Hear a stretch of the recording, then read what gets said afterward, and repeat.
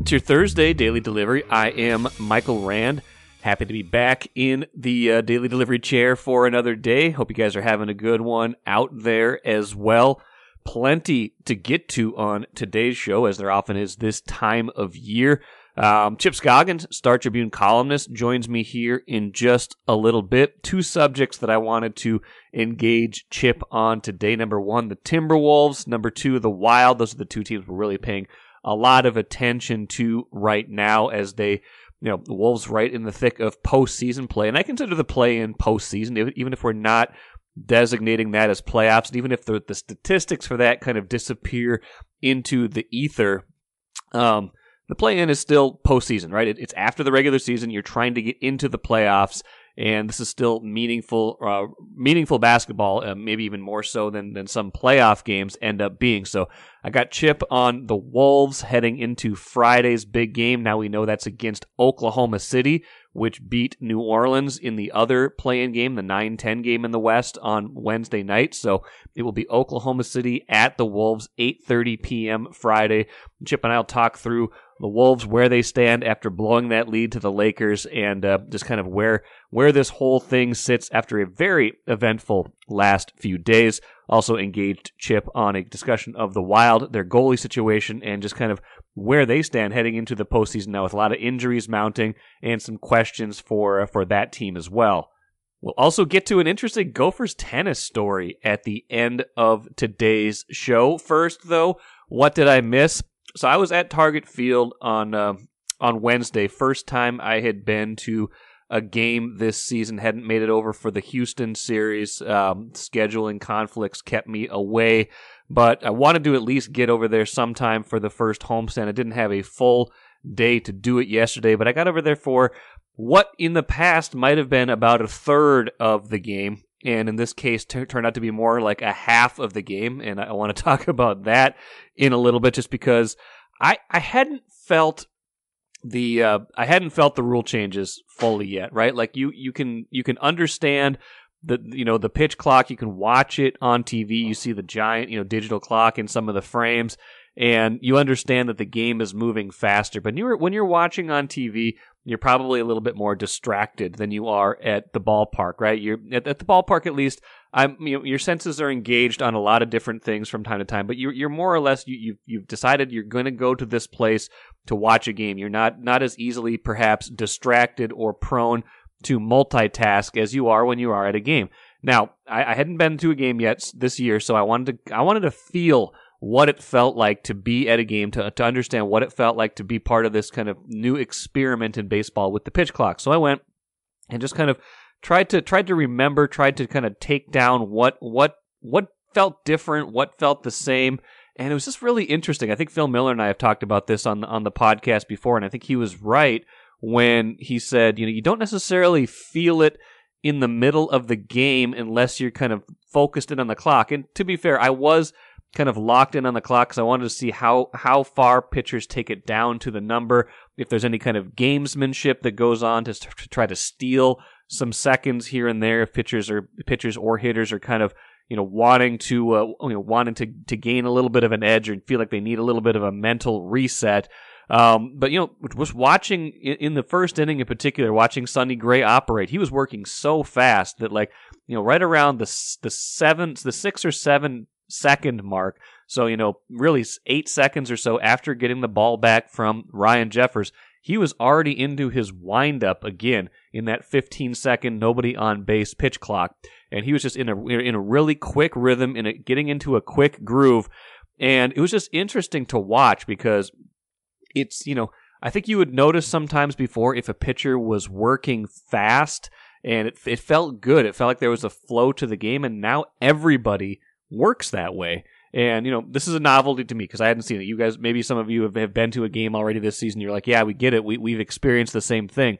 To me, it was experiencing this for the first time. So I thought that piece was interesting, that the rhythm, the pace all of a sudden feels faster, but you don't miss the in-between time. You don't miss the time that's gone, that's been eliminated. You don't miss the guys stepping out of the box, adjusting their batting gloves. You don't miss the pitcher stalking around the mound.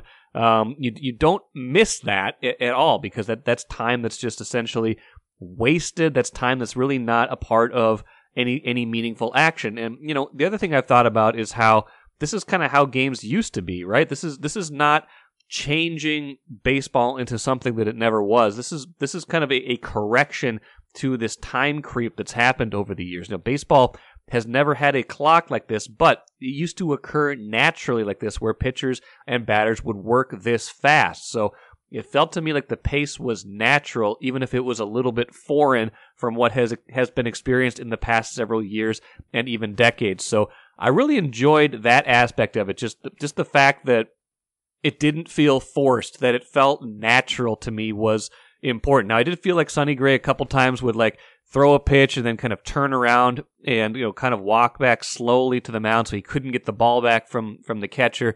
And then the clock doesn't start until he catches the ball from the catcher. But as soon as he catches it, that 15 seconds is ready to go, starting up again. And so I thought that piece of it was fairly interesting as well. Now, like I said, I didn't have time for a full game. I just wanted to experience this a little bit. I went. Unfortunately, one of the last things I saw was Kyle Farmer getting hit by that pitch in the jaw. That was a terrible sight to see. It sounds like the jaw is not broken somehow. Rocco Baldelli calling that some sort of miracle. Hopefully he's okay and will be back on the field relatively soon. But yeah, you just looked at that and you looked at the injuries now mounting for the Twins, like Lavelle E. Neal III wrote about. You already have Max Kepler out, Joey Gallo out, Carlos Correa out, and to start the year, you already had Alex Kirilloff and Jorge Polanco. I mean, that's a lot of offensive firepower already missing. And, this is a team that overhauled its training staff before the year in hopes of avoiding the same sorts of injury catastrophes they had last year. Now, even Byron Buxton had to leave this game early. It looks like he's going to be okay, but you never know with him. Like, the injuries mounting already for this team. It's a good thing that they can pitch because the hitting is taking a beating right now, but they are 8-4 right now after that win, 3-1 against the White Sox. But usually if I go to a game and I have a little over an hour to spend, in this case I could be there for about an hour and 10 minutes before I knew I had to head out and get back for another work engagement.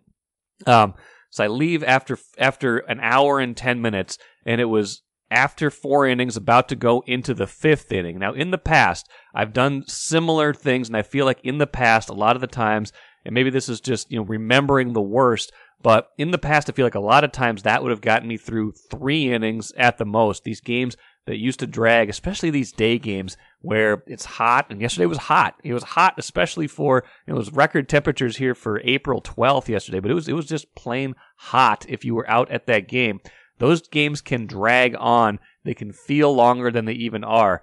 But getting to see almost half the game by being there barely over an hour was a new experience as well, and it makes me want to go back to watch more. And obviously I'll go back to watch more as a member of the working media. But in this case, I was just kind of there to feel what it felt like, to kind of check out how fans seem to be engaging with the game. I was kind of walking around the perimeter, watch from different vantage points like I like to do, like a lot of people like to do. And by the way, those people have more time to drink. I wrote about that yesterday. Twins have extended beer sales into the 8th inning now because games are moving so fast. We will see what the consequences or the results of that are as time goes on, but giving people more of a chance to consume because the games are shorter. These are just interesting things we're going to watch all throughout the year, but it felt good to be at a game that was moving a lot faster, and that to me is the bottom line right now. Take a playcation to Mystic Lake. With 24/7 gaming, the good times never have to end. And you can satisfy your cravings at our restaurants and bars. Or relax in one of our luxurious hotel rooms.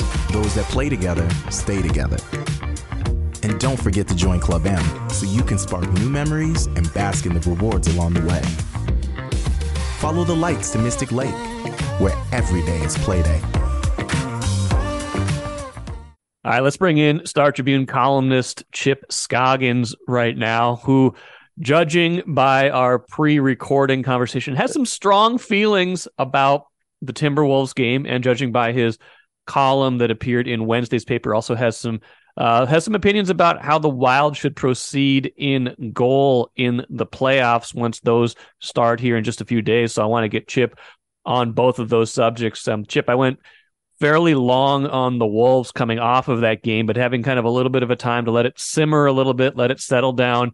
I'm still just as fired up. So I want to hear you first, though. Yeah, I mean, it's going in, they're shorthanded, and it's going to be a tough ask. But it also, and I'll preface this by saying I didn't get to see the first three quarters because I was riding off the Wild, but I got home right at the end of the third quarter. But following it on Twitter and on the radio on the way home, sounds like they were doing everything they wanted to do offensively. It sounded like the typical Timberwolves, where when you think something's going to happen, they do the exact opposite, and they were playing well. The offense was really flowing. The ball was moving. Cat was making shots.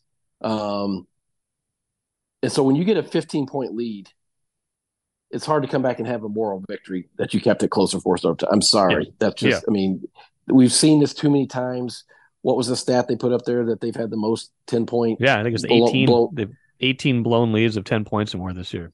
Yeah, and that was the game, Mike. Those final 2 minutes were awful.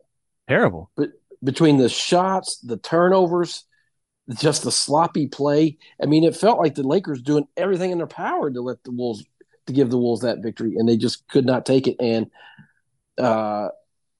just the offense, how stagnant it became. And I thought the TNT crew, Barkley and Shaq, and then did a good job with the breakdowns after the game, where they showed the switching that the Lakers did. Yeah, creating some mismatches, and the Wolves just did not take advantage of that. I thought Cat became really tentative and settled. Yes. Now that probably had to do with the fact that he was in foul trouble. Yes. And was worried about fouling out, so that affected the way he played. But I mean, to get 2 shots in fourth quarter and overtime, I mean, it's just not going to work. Missed opportunity. I mean, absolutely a missed opportunity. Well, yes, absolutely. The missed opportunity is kind of the way you have to frame it, and just how bad they were down the stretch of that game. Alan Horton, the excellent Wolves radio guy, tweeted a couple stats that were just mind-boggling. The Wolves were 0 for 9 with 4 turnovers from the field over the final 6 minutes of regulation, and still were able to get to overtime because Conley made those 3 free throws. And over the final 11 minutes of the fourth quarter and overtime, they missed 14 of their 16 shots and had 8 turnovers in that span. I mean, that's because the Lakers were equally bad. Yes. I mean, the turnovers and missed shots that they had. I mean, they turned the ball over twice trying to inbound the ball. Yes. Yes, gave the Wolves a chance. Yes. I mean, it was just, as I tweeted, is like, just because something is dramatic doesn't mean it's being well played. I know. I know. It was like, no, you take it. I'll take it. You take it. It just went back and forth. I mean, Kyle Anderson dribbles the ball off his foot and has a backcourt violation. Right. Dorian Prince throws airmails one into the stands. Yes. It was so sloppy. And I think that's where the frustration comes from, is that game was there. I mean, it wasn't like the Lakers just overpowered them. They made a shot, there, and then Anthony Davis gives them a gift by, bumping Mike Conley there in the corner. Yes. So, but the offense becoming stagnant and not figuring out a way to take advantage when they switched off on Cat, and they had Reeves, who's, I don't know how much shorter and lighter than he is than Cat, but they just did not take advantage of it. And I didn't see this. I saw the replay of Ant's spiel, but clearly was not right. And that's a concern going into Friday night too, is like, where is he at physically? Because he was just not right. You could tell that. It was obvious. Yeah. I mean, he missed shots that he normally makes. He was very tentative in that fourth quarter, especially just kind of noting that he, probably didn't feel like he was fully capable physically. But even before he took that spill, he was not having a very active game. And, maybe some of that is that Cat was rolling, Conley was rolling. He was taking kind of a third wheel approach, but he's someone they lean on so heavily in those crunch time situations. And whenever he got the ball, he was looking to pass out of it, even when he wasn't double teamed. And that was the thing that tells you something must not have been right with him physically in that game. But and those guys were probably gassed at the end. I mean, all the starters played 40 plus minutes, I think, because it went into overtime, and because the bench is so thin. They tried Nate Knight for like 2 minutes. That was a disaster. That was all they could do. He was like a -7 in 2 minutes. They had to be like, nope, get him out of here. Yeah. I thought Nikhil Alexander-Walker gave them good minutes, but beyond that, off the bench, they just didn't really have a whole lot going. And Noel was okay, but just in general, they had no depth with the injuries they have, and obviously the Gobert suspension. But here's the thing, Chip. The thing that I will say beyond that is, they got a lot of calls in the first half. In particular, they got the call on Davis on that foul on Conley, which could have gone either way. I don't know how much he definitely got into his space. I think that was the correct call, but I don't think they would have been screaming if that hadn't been made. To say after the game, to start complaining about the officiating after the game again, for Finch to say, Cat was in a real rhythm until they whistled him to the bench, and just the whole thing with this team complaining about officiating. I'm done with it. That game was not won or lost because of officiating. It was won or lost because you could not execute a single offensive possession in the fourth quarter. Yeah, that is not the time to start complaining about the officiating. I didn't see I just saw it on Twitter that when Cat had the back-to-back, what do you have, fouls in the first half within 10 seconds or so. The fifth one where he pulls down Anthony Davis on the rebound, that's a foul. That was a foul. Yep. That's absolutely a foul. When you have, I think they finished with 24 turnovers, Mike. There's 45 turnovers in that game. 45. Yeah, so sloppy. But when you have 24 turnovers and you shoot the way they do, and your offense is as ineffective as it was, don't complain about the officiating. I mean, this whole idea that the officials are out to get – a couple weeks ago, Rudy Gobert literally said the officials were in on it to help the Sacramento Kings beat them. Yeah. The Sacramento Kings, come on. I mean, they have to stop with this martyrdom because it's right. It's a self-fulfilling prophecy. It is. It absolutely is. And it's in their head, and they complain so much, and it's just so distracting. And I'm sorry, let's not go with it. When you play that poorly down the stretch in the fourth quarter and overtime, you forfeit the right to complain about the officiating. Yeah, I mean, the thing is, I think that the missed opportunity is that Memphis is clearly, I would think, a better matchup for them than Denver. Denver's just so good. So, Jokic is beyond this world. And the missed opportunity is they would have been in no matter what if they win that game. And now they're still fighting for their playoff lives in this Friday game.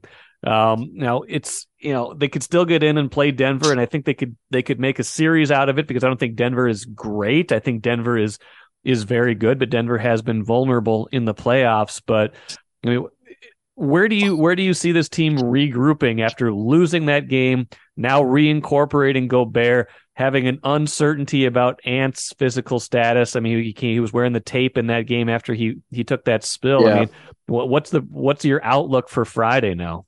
Well, I've given up trying to figure out this team. Yeah. I mean, it is, if anybody that bets on this team is a fool, because they can look great, they can look horrible, they can, and I have no idea how they're going to play Friday. The one, caution I have is just not knowing where Ant is physically. Yes. Chris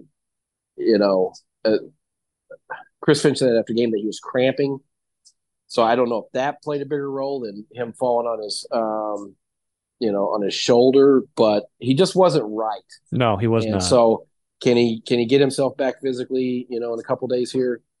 He's young, so you hope so, but I this team can play so well at times, but then they always find a way to have that stretch where they just completely unravel. And so you talk about, is this matchup good or that matchup good? I just have no faith in them, because they just seem to always kind of implode. Even when they're playing well, they'll have the ball will start sticking. Yeah. They just have these lapses. So, I think for them, probably you'd rather play Memphis than Denver, but they got to win a game here. And I think they'll win that game, even if Ant is not, 100% or, 80% or whatever he's at. I still think getting Go Barry back will help him defensively. And then obviously if Cat can have a performance like he did the first three quarters or the first half. But I this team is so hard to figure out, Mike. I honestly don't know what Wolves we're going to see on Friday night. No, it will be at home, so at least they have that going for them. But yeah, you're right. And they, the other missed opportunity is, with guys banged up, with guys maybe gassed at the end of this season carrying extra load. I mean, you would have had an extra few days of no games, rest, and now you're going to have to play Friday, and then you're going to turn around if you win that game, and you're going to open that series Sunday in Denver at altitude. So good luck with all that. Chip, let's shift gears. You were at the Wild game, like you said. You wrote about the goalies, and I think you wrote about it in a sensible way. I think a lot of us who have just been watching this team say it's got to be Gustafson, at least in game one, and probably more, assuming he plays well. Fleury's got the credentials. It would have been absurd to think at the beginning of this season that the goalies would have flip-flopped in their kind of pedigree, but here we are. Gustafson's been one of the best goalies in the league this year. He hasn't had the workload of some of the other top goalies, but he's played enough down the stretch and has played well enough in big games against good teams, has been consistent enough all year. It just feels obvious, except for the fact that they seem to love Fleury. Well, that's it. And I think if we just look at it as a practical matter, there was so much mystery going into that game one last year. But I think if we step back and look at it, it's like, Billy Guerin was not going to trade for a future Hall of Famer to have him sit at the deadline, to have him sit on the bench in game one. It just wasn't going to happen. By the same token, let's use that same logic. Gustafson has the second best statistics of any goalie right now. Yeah. You're gonna put that guy on the bench? I mean, no. I mean, I know he doesn't have the playoff pedigree and resume that Fleury does, but he's been better. He's earned it. He's been a better goalie, and he's been a more consistent goalie. So to me, it's I think it's logical. I think it's going to happen. But what I do think Dean Evason learned from last year is,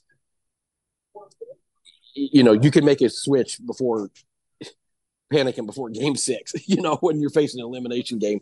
They erred in letting Fleury have the first 5 games and then going to Talbot last year. I think they will have a rotation, but I think when we say rotation, it's not, it's not going to be Gustafson Fleury like that. It's if you lose, go to Fleury. If he doesn't play well, go to Fleury. If he plays poorly, you go back. You basically ride the hot hand, knowing you have a guy that you trust. So I think they'll definitely both play, but I just don't think there's any question who the game one starter should be. Yeah, I think it's absolutely true. And, I think one thing that you can point to with Gustafson, even if he doesn't have the kind of background or pedigree in these big games, A, you got to start somewhere, and B, his style is one that, he's not of the spectacular save. He's not of the kind of up and down. You're not trying to like catch lightning in a bottle here. The thing that's been really good about him this year is that he's been so steady, that he's just in the right place. Like the puck just seems to hit him. Like that's kind of what you need in the playoffs. Whereas Fleury, I get it. He's done it before. He makes spectacular saves, but he's kind of all over the map. And sometimes that's a little unsettling in the playoffs to me. Yeah. I mean, that's the thing that's really stood out about Gustafson, just how calm he's been. Just kind of, steady. I mean, he's been a rock in there. I mean, there's been a couple blips, but he's just, Mike, it just comes down to he's had a better season. He's been better. Yes. I mean, it's like, don't overthink this and think, well, we got to go with the guy who has playoff experience and he's a future Hall of Fame. No, go with the guy who's been better. And I think it's, I think they will. And I think it's, I think Dean has a pretty good plan in mind. The thing I would worry about is, Mike, they're getting beat up now. Yeah, I know. I mean, he's, and you got Kirill back and he scored last night, and Dean said he thought he got better as the game went on. But, losing Eck. Eck is huge. Yeah. That is a massive blow. And then, Johansson, who's just been great for him since arriving, he has to leave in final 30 seconds for, a cheap shot to the ribs on a cross check. I mean, we don't know his status. Dean didn't have an update right after the game. So, they're crossing their fingers, and that's not a major injury. But if I'm Dean, I take my minor league team to Nashville on Thursday night. No starters are playing in that game. No need. There's no need. Just, do your best to get as healthy as you can going into the playoffs. And I wouldn't run the risk of – I know they want to you want to kind of be confident in the way you're playing going into the playoffs. But to me, with what's happening right now, I'd rather just have guys fresh and avoid the injury risk on Thursday. Let's finish with this. My minimum expectation a couple of weeks ago for this to be a successful season for the Wolves and the Wild was the Wolves had to make the playoffs, not just the play-in, and the Wild needed to win a series. I think my confidence level is a little higher in the Wolves, even though the bar is lower for the Wolves. Where are you at with both of those things? I think you already said you think the Wolves win Friday. You think the Wild can win a series, whoever they're going to play against? I do think the Wolves will win. I think they'll get in. The Wild's interesting because we know hockey's weird, and if you get a hot goalie, you can steal it. But I think that losing Eck, that's a big blow.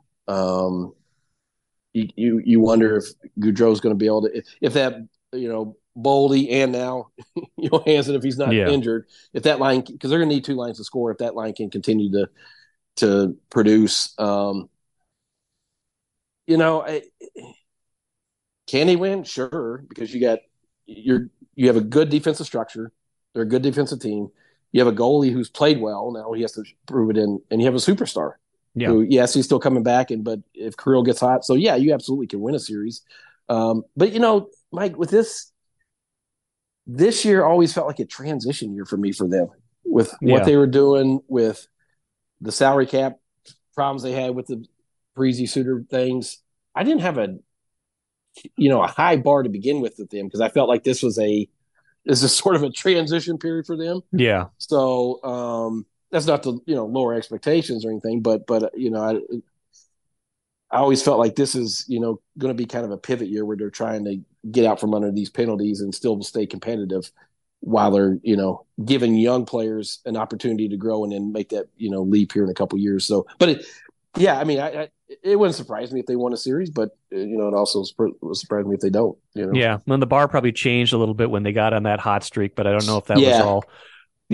How sustainable that was, how good this team really is. I guess we'll find out in the playoffs how much they've grown. They've had competitive series each of the last 2 years. I think that's the bare minimum expectation. But I think to feel like this is a successful season, you can't just keep doing the same thing over and over again. It would be an acceptable season, but not a successful one if they don't win a series this year. I don't think. Yeah, that's it. I mean, at some point, you got to win a series. Just get to the playoffs, getting knocked out in the first round is getting pretty old. But so we'll see. I mean, but these injuries, are starting to stack up on them here. Yeah, they are. All right, Chip, appreciate it. We'll talk to you soon. All right, brother. We'll see you. Like I said, at the jump, the Timberwolves will play Oklahoma City Friday night. Timberwolves, by the way, were the only team of the 4 play-in games so far that did not win as the road team, and they certainly could have and probably should have against the Lakers. The Thunder won. The Bulls beat the Raptors, and then of course the previous night you had the Hawks beating the Heat. So interesting so far in that regard that 3 of the 4 road teams have won. Now, another interesting facet of this, the Thunder, even after winning that game, have a losing record overall this year, 41-42. That doesn't count on their regular season record, but I'm just going to add it to their regular season record, 41-42. And what that means for the Wolves is that's actually not good news. They had a losing record against teams with a losing record this year, and they had a winning record against teams with a winning record this year, in a complete anomaly. Now that there's good news in this, it's that they were 3-1 against the Thunder this season. They played reasonably well against the Thunder, but these teams have not played for a very long time. The last time these teams played was December 16th, a 112-110 Timberwolves win at Oklahoma City. So these are completely different teams from the ones that faced each other the last time they were able to play way back in December, mid-December. So I don't really know what to make of this game. I think the Thunder have nothing to lose. One of the youngest teams in all of the NBA history, bringing in a lot of energy. You would think the Wolves will be able to kind of exert their veteran will in this game, especially if Rudy Gobert is back, especially if they get some veteran performances again from Mike Conley Jr., Karl Anthony Towns. He's a veteran now too. If they can get those kinds of steady performances, they can come out on top, and they should come out on top in this game. I think Oklahoma City is going to be a very good team in years to come, but probably here a year early. But I'd be worried if I was the Wolves because The flip side of that is this is a team essentially playing with house money, nothing to lose, playing very loose, playing very well, and that energy, that youthful energy, bringing that against a team that's feeling some pressure, feeling the need to get into the postseason, like Chris Hine wrote about and tweeted about the other night. This is a team feeling a lot of pressure just to get into the playoffs, given everything they've given up, given everything they've done to get to this point. That pressure, we'll see how they use that pressure in Friday's game.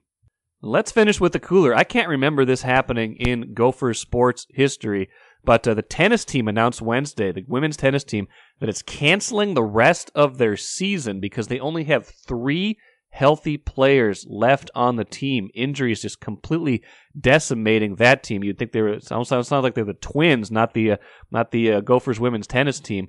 But I think they had 5 matches left. They have to forfeit. They have to cancel. They only had 7 players on the roster for the season. They were 5-12, and they'd lost 8 straight, 0-8 in the Big Ten when they had 4 healthy players. But now that they're down to 3, they're going to forfeit their final 5 conference matches and not participate in the Big Ten tournament. So that is an interesting development out of Gopherland. Hope they can get healthy for next season and beyond.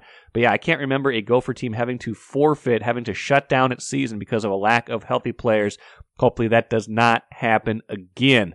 That will do it for me today. Should have a special guest, Bob Timmons, who writes great stuff about the outdoors for the Star Tribune. He has a terrific piece that will be online Friday about the 10-year anniversary of the Boston Marathon that's coming up early next week. I'm going to talk to Bob about that piece, about the 10-year anniversary of the Boston Marathon bombing, and just kind of where we are with that, Minnesotans who are running, who ran already. And so I'm really looking forward to that conversation on Friday, and I hope you will as well. Until then, I'm Michael Rand. Thanks for joining me on Daily Delivery today. Back at it again tomorrow.